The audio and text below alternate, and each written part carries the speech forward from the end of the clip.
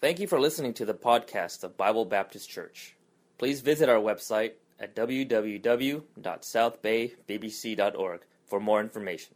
When we read through the Bible, we find so many different stories and descriptions of real-life situations. We read about actual things that happened. And even though Paul is writing a letter to Timothy and trying to give him instruction about what to do, things to think about, principles to keep a hold of, he opens up a little bit here in chapter number 4 about his own personal situation, and he's describing some of the things that he's going through. And as we read about some of these passages, we can find that, you know what, these individuals went through some of the things that we went through. When you read about some of the incidents in the Old Testament and in the New Testament, you find yourself looking at them thinking, you know what, that's something that I went through. I had a friend that abandoned me. He was faithful with me in the ministry. We served together in the church, and then he departed for some other reason, and he went off into the world, and he was doing his own thing, and he left the service of the Lord, or all different sorts of situations. In the time of Paul, he lived in a time when the government was oppressive to the faith. It was opposed to the Christian faith and opposed to the Word of God and opposed to Jesus Christ. And all around the world, people face very similar and identical situations to what Paul is facing. And when you see that, Paul faced something like this. Peter and John, they also faced persecution. I can take some of those lessons and apply them to my life today. Fortunately, we live here in America. We have fairly good freedoms here to preach the Word of God, to worship God, to spread the gospel, but you never know. We don't know what will happen in America in the years to come. We also know that Paul, he lived in a time when he was falsely imprisoned. People lied about him. He had times when people would form mobs and violently take people from their homes. He faced a lot of persecution, a lot of difficulty, a lot of problems. And these passages are given to us so that we might ask and answer the question, how do we handle these situations in our own lives? Because each of you have your own problems and situations and difficulties in your life. You have relationship issues, you have spiritual issues, you might have emotional issues, you might have financial issues. And one of the incidents that we took a look at here in 2 Timothy is Demas. Demas forsook Paul. He was there faithfully serving alongside of Paul, and for whatever reason there in Rome, he was serving, and then he decided, you know what, I'm done with this. I'm not serving him anymore. I'm not coming to church. I'm not reading the Bible. I'm not preaching the Bible. I'm not doing any of these things. And he left and he went to Thessalonica. And Paul writes about that earlier in chapter number 4. In verse number 16, he actually further elaborates and says, at my first answer, no man stood with me, but all men forsook me. Now he's not just saying, well, Demas wasn't there when I needed him. Nobody was there when I needed them. I was there all by myself. I was all there in the Roman prison, in the Roman court, and facing all of these things all by myself. And though there were times when no one stood by Paul wrote these verses to let us know, to remind Timothy that even when no one else is with us, there is always somebody that you and I as Christians can depend upon, and that is the Lord. Paul found that Demas might forsake me. Other people might leave me for different ministry reasons, but I know that I can fully depend on God because God will always be there. Because people will come and go. Even good people will come and go.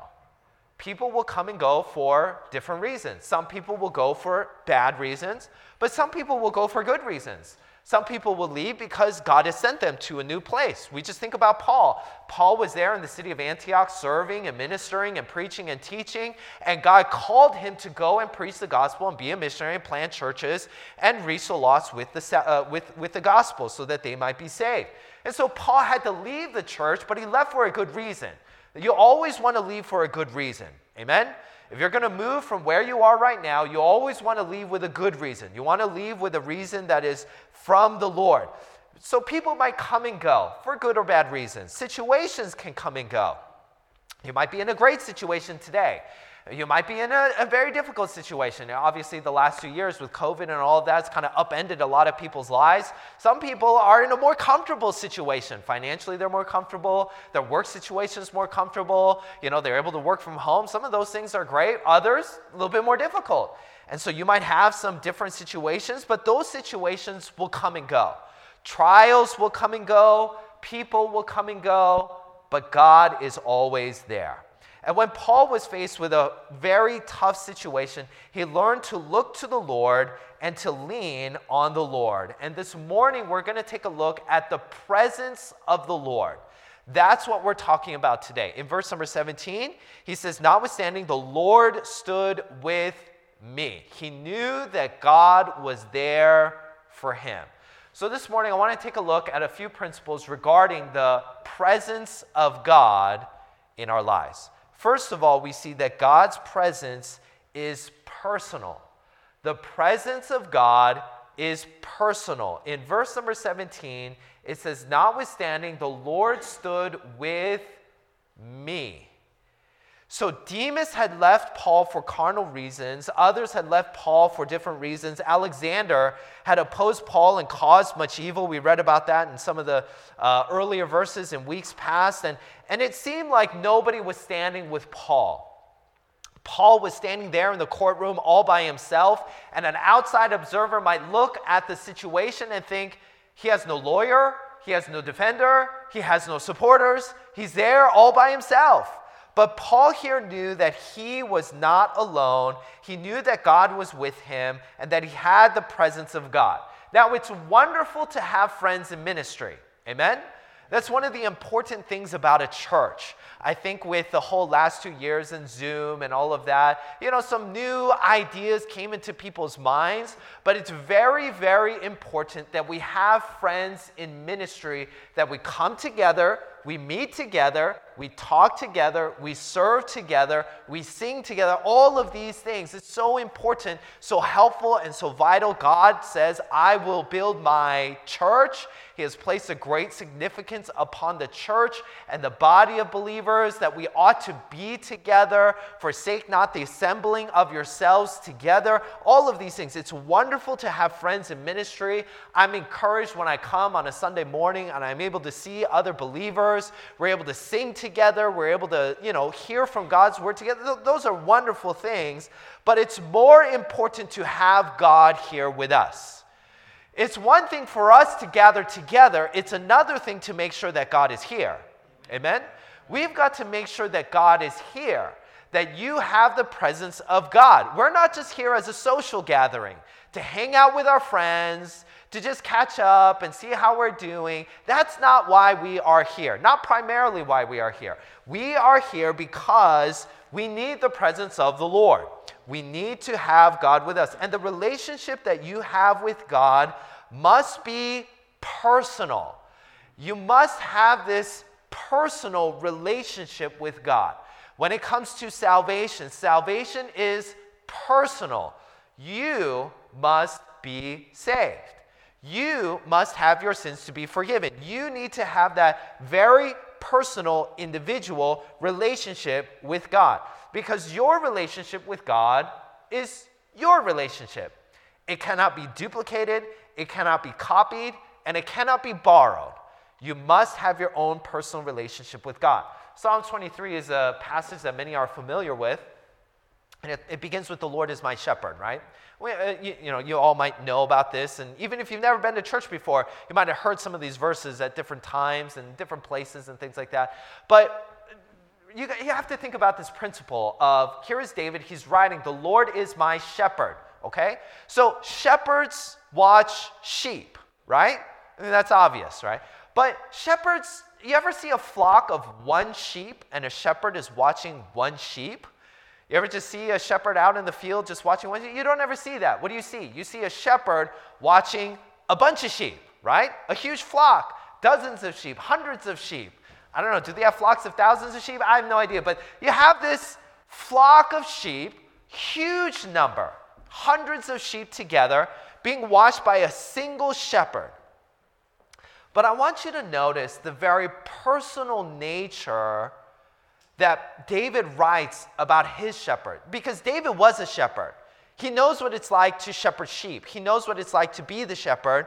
And as a sheep following the Lord, the great shepherd, the good shepherd, you notice the very personal relationship that he has. He says, the Lord is my shepherd. He says, I shall not want. Notice he doesn't say the Lord is our shepherd. He says, the Lord is my shepherd. He doesn't just say, we shall not want. He says, I shall not want. In verse number 2, he says, he maketh me to lie down in green pastures, and he leadeth me beside the still waters. He doesn't say he maketh us to lie down in green pastures. He says, he maketh me to lie down in green pastures, and he leadeth me beside the still waters. He restoreth my soul. He leadeth me in the paths of righteousness for his name's sake. Yea, though I walk through the valley of the shadow of death, I will fear no evil, for thou art with me. Thy rod and thy staff, they comfort me. Do you notice the very personal relationship that David has with the shepherd? Do you notice how he says, you know what? I don't fear because I know that my shepherd is with me. I know that he will take care of me. I know that he is here with me. I know that he is going to protect me when I need protection. There's a very personal relationship that he has with God. And he knew that the presence of God was there with him. It's a very individual thing. The presence of God is personal. I remember one time, years ago, when I was helping in a youth group. I wasn't the youth director. I was just a member of the church helping. And the youth director asked me to help serve in the youth group with the teenagers. So I said, okay. And I was helping with the teenagers, and we would have a monthly activity. We would go out and do a bunch of different things. We would go here and there, and sometimes it was just very silly, simple things. But one of these activities was we went to a baseball game. So we went to a baseball game. We were up in Seattle, so we went to the Seattle Mariners baseball game. This was back when they were good. And so anyway, we went to this baseball game, and so we had a bunch of teenagers. There was like 15 of us, 15 teenagers. The youth director and his wife was there. I was there as well. So, there's a bunch of us there. There's maybe, 15, 20 of us total. So we have this big old van, and we get over to the parking lot where the stadium is, and we all get out. And as we get out, the youth director hands everybody a ticket. Right? Here's your ticket, here's your ticket, here's your ticket as we get out of the van. So we've all got our tickets, right? So we put them in our pockets or whatever, and we're walking to the stadium. So we walk over to the stadium, and you get to the gate, and as you get into the gate, of course, the agent is there, and you hand them your ticket, they scan the ticket, and you walk in.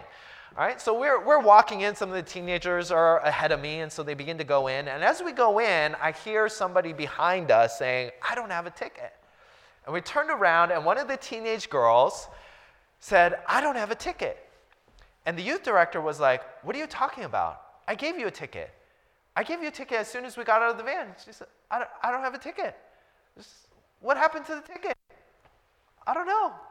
It was like, well, I gave you a ticket. She said, I don't have it. Did you check your pockets? Yeah, it's not in my pockets. Is it in your purse? I checked my purse. It's not in my purse. We're like, well, okay. Well, it's very fortunate for you. We had somebody bail out at the very last second, so I just so happened to have an extra ticket here that we didn't know what to do with, and I brought it here. So here, you can have your ticket. Later, we found out that apparently she dropped the ticket. Somebody picked up the ticket and gave it to like a homeless guy, and we had like a homeless guy sitting in the middle of our youth group there in the baseball game. Anyway, it was a very unique, interesting situation. He found some friends over in the next section, and they had a good old time over there. But anyway, we were like, oh, that's where your ticket went. Okay. Anyway, the point is this. The point is that you need to have your own ticket. Okay? You can't borrow a ticket. You can't share a ticket. You've got to have your own ticket. You want to get into the game? You got to have your own ticket. Same thing with heaven. You want to get into heaven? You got to have your own ticket. You must be saved. You must have Jesus Christ to be your Savior. But the presence of God is also very personal as well. The presence of God is personal. You've got to have your own ticket. We've got to, when we gather together, we pray that God's presence will be here for us together. But personally, you need to have the presence of God with you. For instance, when I preach the Word of God, or whoever's up here preaching the Word of God, we preach the Word of God, but there's something very individual about God speaking to his own children individually. I've given this illustration before about how God called me into ministry. I went to church on a Wednesday night, was sitting there in the very back. I was there all by myself. The pastor was preached nothing about surrendering to ministry, but God spoke to my heart about, hey, you've never surrendered your life to me. And the message was completely unrelated, but I knew that God was speaking to my heart. I knew that God was speaking something individually to me. I knew he wasn't speaking to all of us because the pastor wasn't preaching on that. But God was speaking to me about surrendering my life to him, and that was very individual. That was very personal, and we need to have that very personal presence of God. So when you get saved, of course, we know that God lives within you. Amen? The Holy Spirit dwells within every single believer.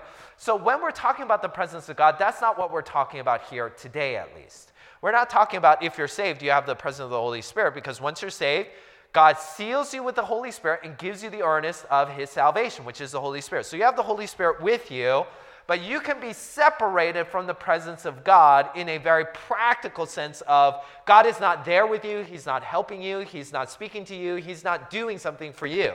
So what would separate us from the presence of God is our sin. Isaiah chapter 59, verse number 2.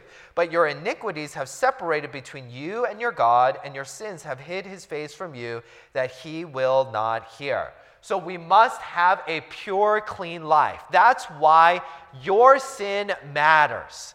We might feel like, oh, everything in the church is okay. Seems like Pastor Choi is doing great. Seems the Life Connection teachers are doing great. All of these things are great. But you know that you have your own personal sin in your life, and you feel like, you know what, but that's okay. That's my sin. Everybody else seems to be doing okay. But God says, your sin will separate you from me, and I cannot work for you, and you need to have the presence of God in your own life. Okay? So God's presence, number one, is personal. We also see that God's presence is powerful. That's what's very important and vital about the presence of God. As Paul was going through this very difficult situation, he needed to know that God was not just there with him, but that God could do something about it. In verse number 17, it says, notwithstanding, the Lord stood with me and strengthened me. When Demas left, he was all there by himself. Everybody else was gone. But Paul knew that God was there and that his strength and his power was there, that he would have the ability to do whatever it is that he needed to do because God would enable him to do it. Isaiah chapter 41, verse number 10 says, fear thou not, for I am with thee. Be not dismayed, for I am thy God. I will strengthen thee, yea, I will help thee, yea, I will uphold thee with the right hand of my righteousness. When God says, I am going to be with you, what he is doing is he's saying, I'm going to be with you and I'm going to do something for you. I'm going to help you. Amen?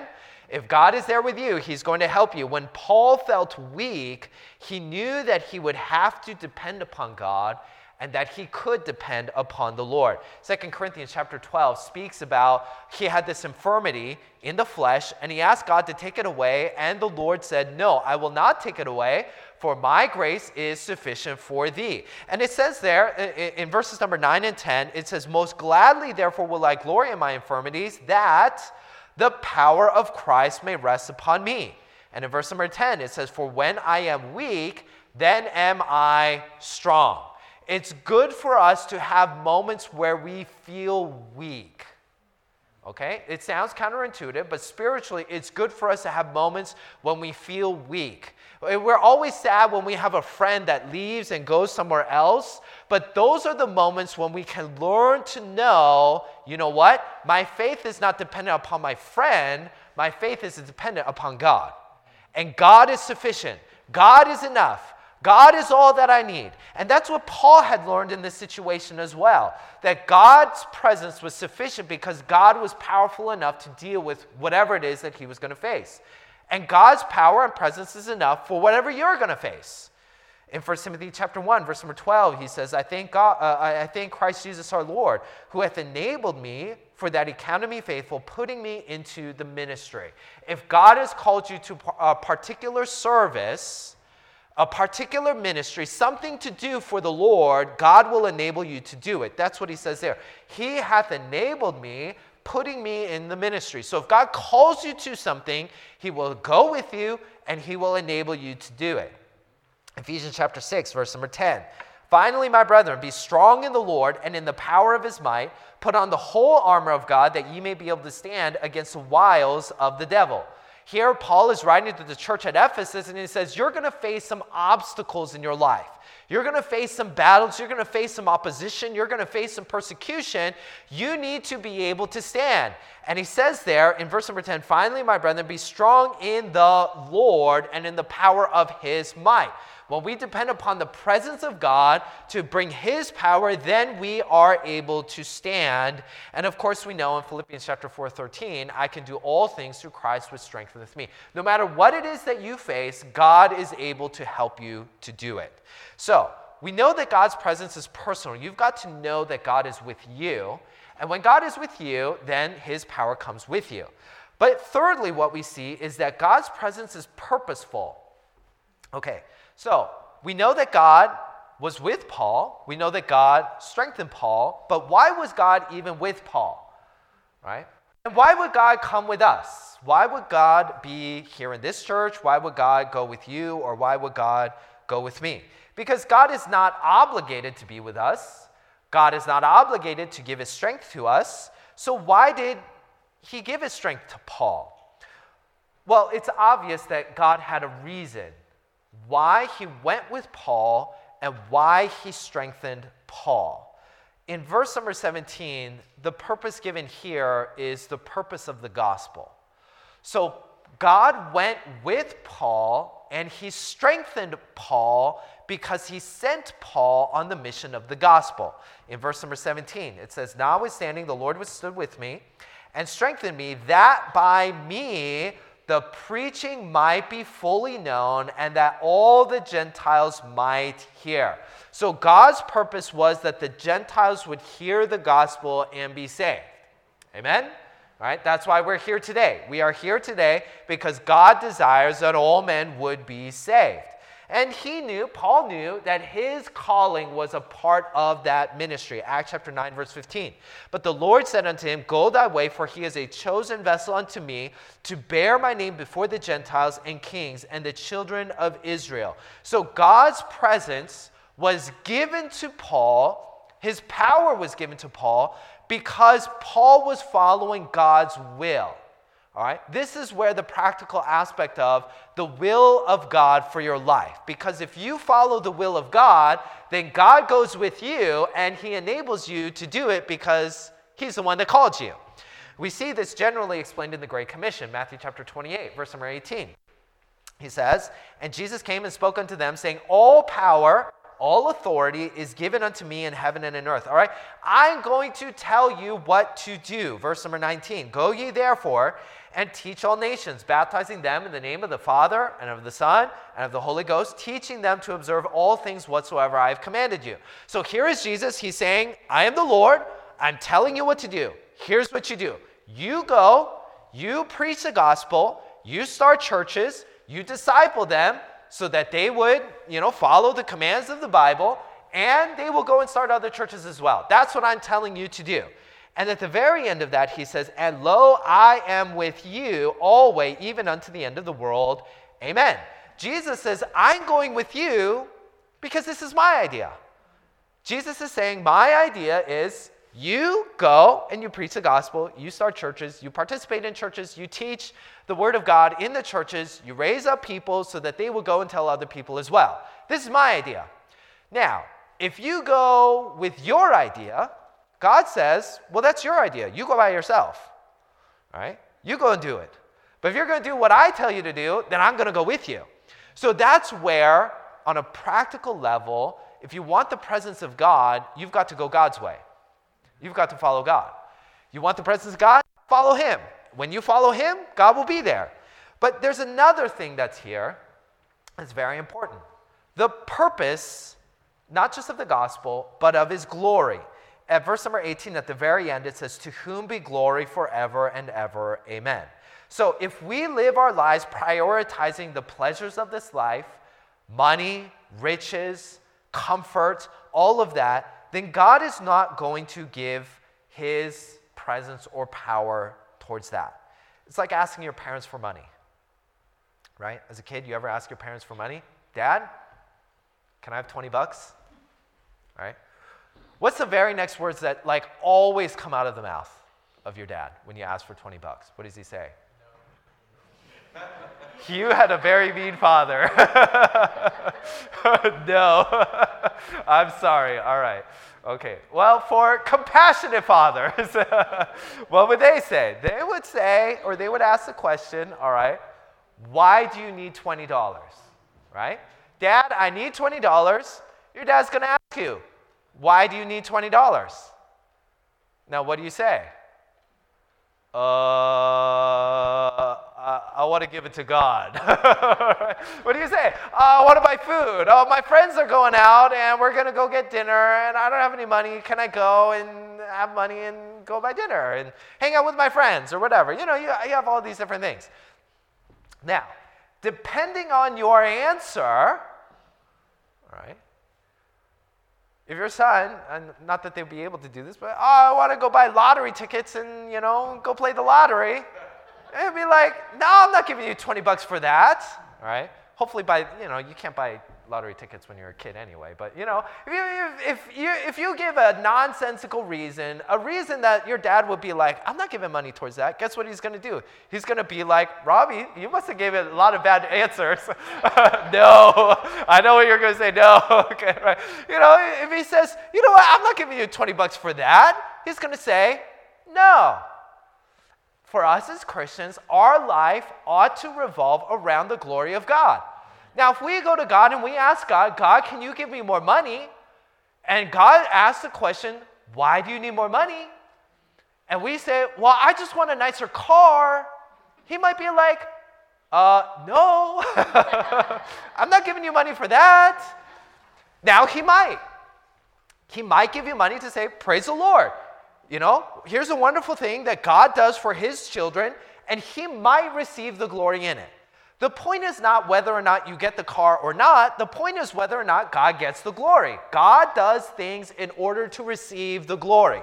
So when we go to God and we ask God, God, will you go with me and will you provide for me and will you give me these things? God's going to ask you the question, why? Why should I go with you? Why should I give you that? Why should I provide for you?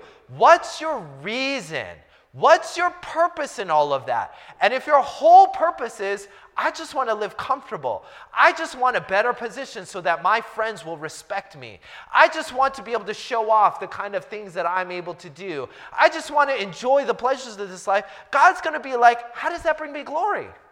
All right, does that bring me glory? If it's not bringing me glory, why would I give you that? Just so that you could indulge yourself in the fleshly pleasures of this life? God's going to be like, I'm not giving you that. So, the presence of God and the power of God follow the purpose of God. Here, Paul gives two of them, the gospel and the glory of God. The fourth principle that we see regarding the presence of God is that God's presence is protective.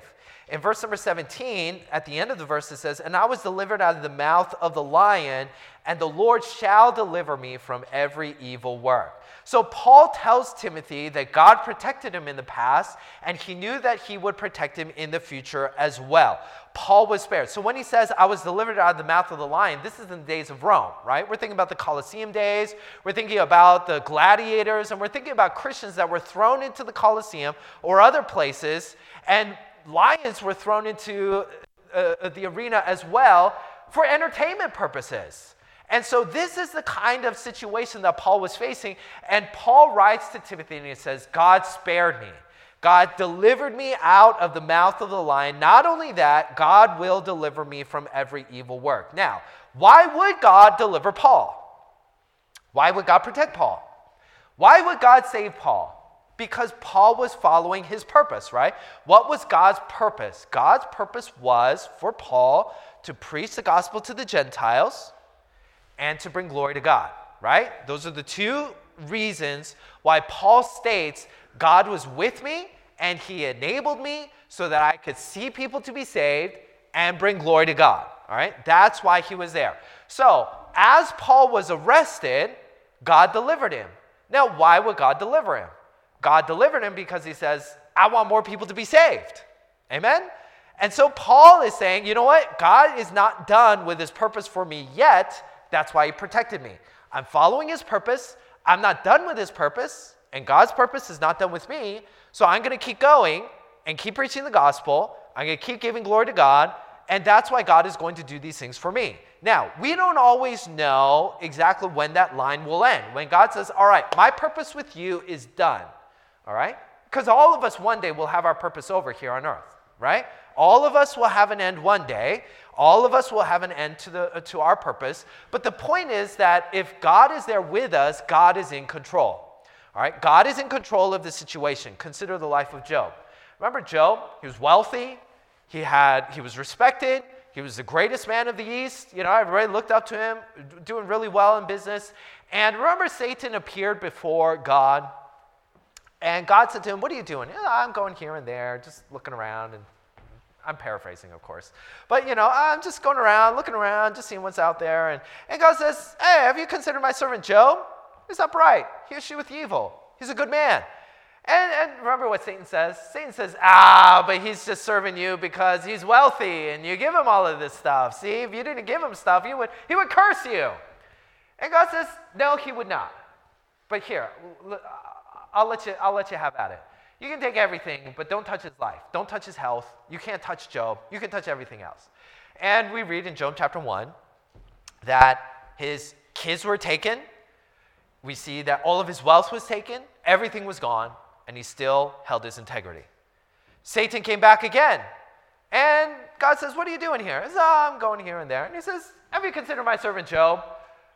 You did all of this to him, and still he's upright. He escheweth evil. He didn't curse. And Satan says, but if you take his health, then of course everybody would curse you. And he says, okay, all right. Well, I'll let you, take his physical health, but you can't kill him. You have to keep him alive. And so he had sores and go through the rest of the book of Job. But the point is this, is that whether or not we go through these sorts of things or whether or not we're delivered like Paul was delivered, the point is that God is in control and that God can protect. And if we follow the purpose of God, then God will protect us until our purpose is done. The fifth and last principle is that God's presence is persistent. It is persistent. In verse number 18, it says, and will preserve me unto his heavenly kingdom. That's heaven. God will preserve me to heaven. First of all, we know that our salvation is secure. Amen? Once you are saved, you are always saved, right? Once you are born into the family of God, once God is your heavenly Father, he is always your heavenly Father. Amen? All right? I have my Father here. All right? It doesn't matter what I do. There's nothing I can do to change the fact that that man over there is my Father. That is impossible to change. That's the same thing that is true with your spiritual life. Once you are born into the family of God, God is your heavenly Father, and nothing can change that. That's wonderful, and that's true. But not only that, we know that God's presence can go with us persistently all the way through to the end of our lives. Matthew chapter 28, verse number 20 says, and lo, I'm with you always, even unto the end of the world. Amen. We saw that verse earlier, right? God makes a promise, all right? I will go with you. Now, you ever have somebody make a promise and then break the promise? Right? I will be there. And then you show up there, and they are not there. And you call them up. Hey, where are you at? Oh, I'm so sorry, I forgot, right? Or whatever. Things happen, whatnot. When God says, I will be with you, he will be with you. All right? God does not forget. God does not make mistakes. God does not double book himself. Okay? All right? Because God can be anywhere. So in Hebrews chapter 13, verse number 5, it says, let your conversation be without covetousness, and be content with such things as you have, for he hath said, I will never leave thee nor forsake thee. All right? He's reiterating the promise again. God said, I will always be with you. And in verse number 8, a couple verses later, this is the principle or the character trait of God that we depend upon to know that God will always be there. Verse number 8, Jesus Christ the same, yesterday, today, and forever. See, God does not change. Amen? Because God does not change, you can always depend upon him. Because see, people change for better or for worse. People change their mind about things. People change their priorities in life. People change their preferences, what they like, what they don't like, who they don't like. People change about how they feel about a friend. Their priorities change about what's important to them, what's not important to them, things that they allow themselves to do, things that they don't do. People change. Many times it's for good. Sometimes it's for bad. Sometimes their thinking can change. All of these things can change, but God's thinking doesn't change. God's purpose doesn't change. God's nature doesn't change. So God's presence also will not change. So here we are at the end of the year, finishing off this book, finishing off the year, thinking about the presence of God. And I want to make sure that we all think about the very personal presence of God. Paul knew that God was with him.